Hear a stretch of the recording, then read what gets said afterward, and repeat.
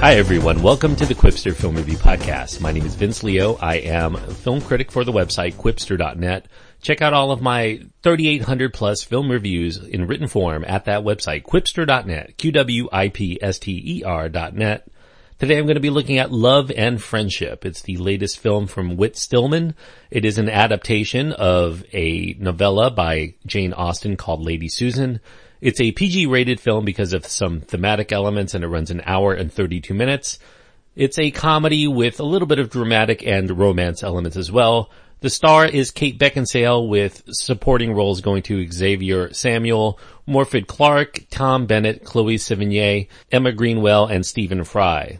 Love and Friendship is set in the late 18th century in England. Kate Beckinsale stars, playing recently widowed and unquestionably unwealthy Lady Susan Vernon. Lady Susan is visiting, or more accurately, mooching off of her brother-in-law Charles and his wife Catherine. She has eyes to use her prodigious skills in flirtation on Catherine's handsome younger brother Reginald. He's a man of some means and certainly would come in handy if she were to become his eventual wife. Lady Susan also aims to get her teenage daughter Frederica hitched as well.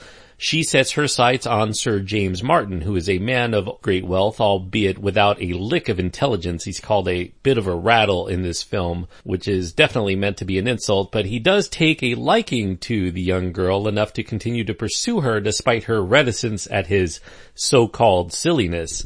Difficulties do abound. Lady Susan does have a few entanglements of her own in the form of Lord Manwaring, who is married to another woman, and yet she seems to find a way to get closer to him. And a few others near the situation have their suspicions that Susan's intentions are less than honorable all around. She does have a bit of a reputation, even though her crafty and manipulative ways keep her from being pinned down for sure most of the time.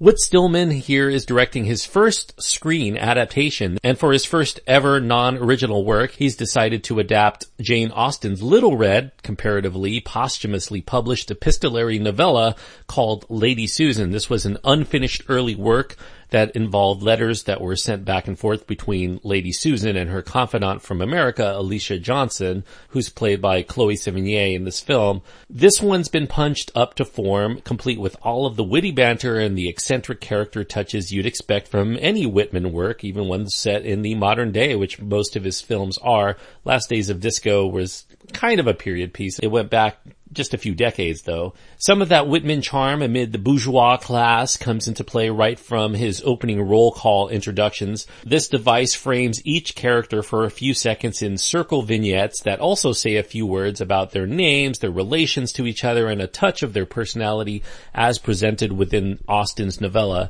Though these touches didn't always help me keep the sizable cast completely straight within the course of the film, I do think that it's important because it does set the tone early as to the old-fashioned nature of this film and the fact that it's a little bit comical in terms of the way that Whitman is presenting it. It does borrow some elements here of whether it's the silent era of film or maybe even classic old Hollywood, and a touch of the theater as well.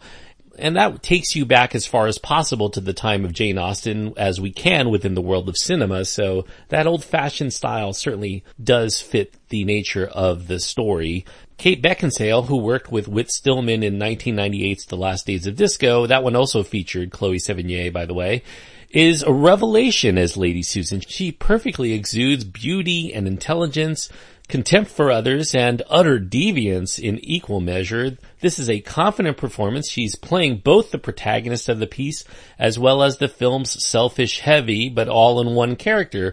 It's perfectly crafted for an actress of her skills. Whitman, having worked with her before, knows her very well and knows that she fits this part like hand in glove. Even if we're not always sure at times what Lady Susan's ultimate game plan is, or if we're supposed to sympathize with either her or those she's taking advantage of, it's always fun to watch her character as she wriggles in and out of seemingly any situation that's presented for her and does it with wit and flair to spare. Though Beckinsale deserves the accolades for the film, she's not the only scene stealer. Tom Bennett's portrayal of the delightfully daft Sir James Martin will likely make you sad whenever he's off the screen for any scene following his initial introduction about a third of the way into the film.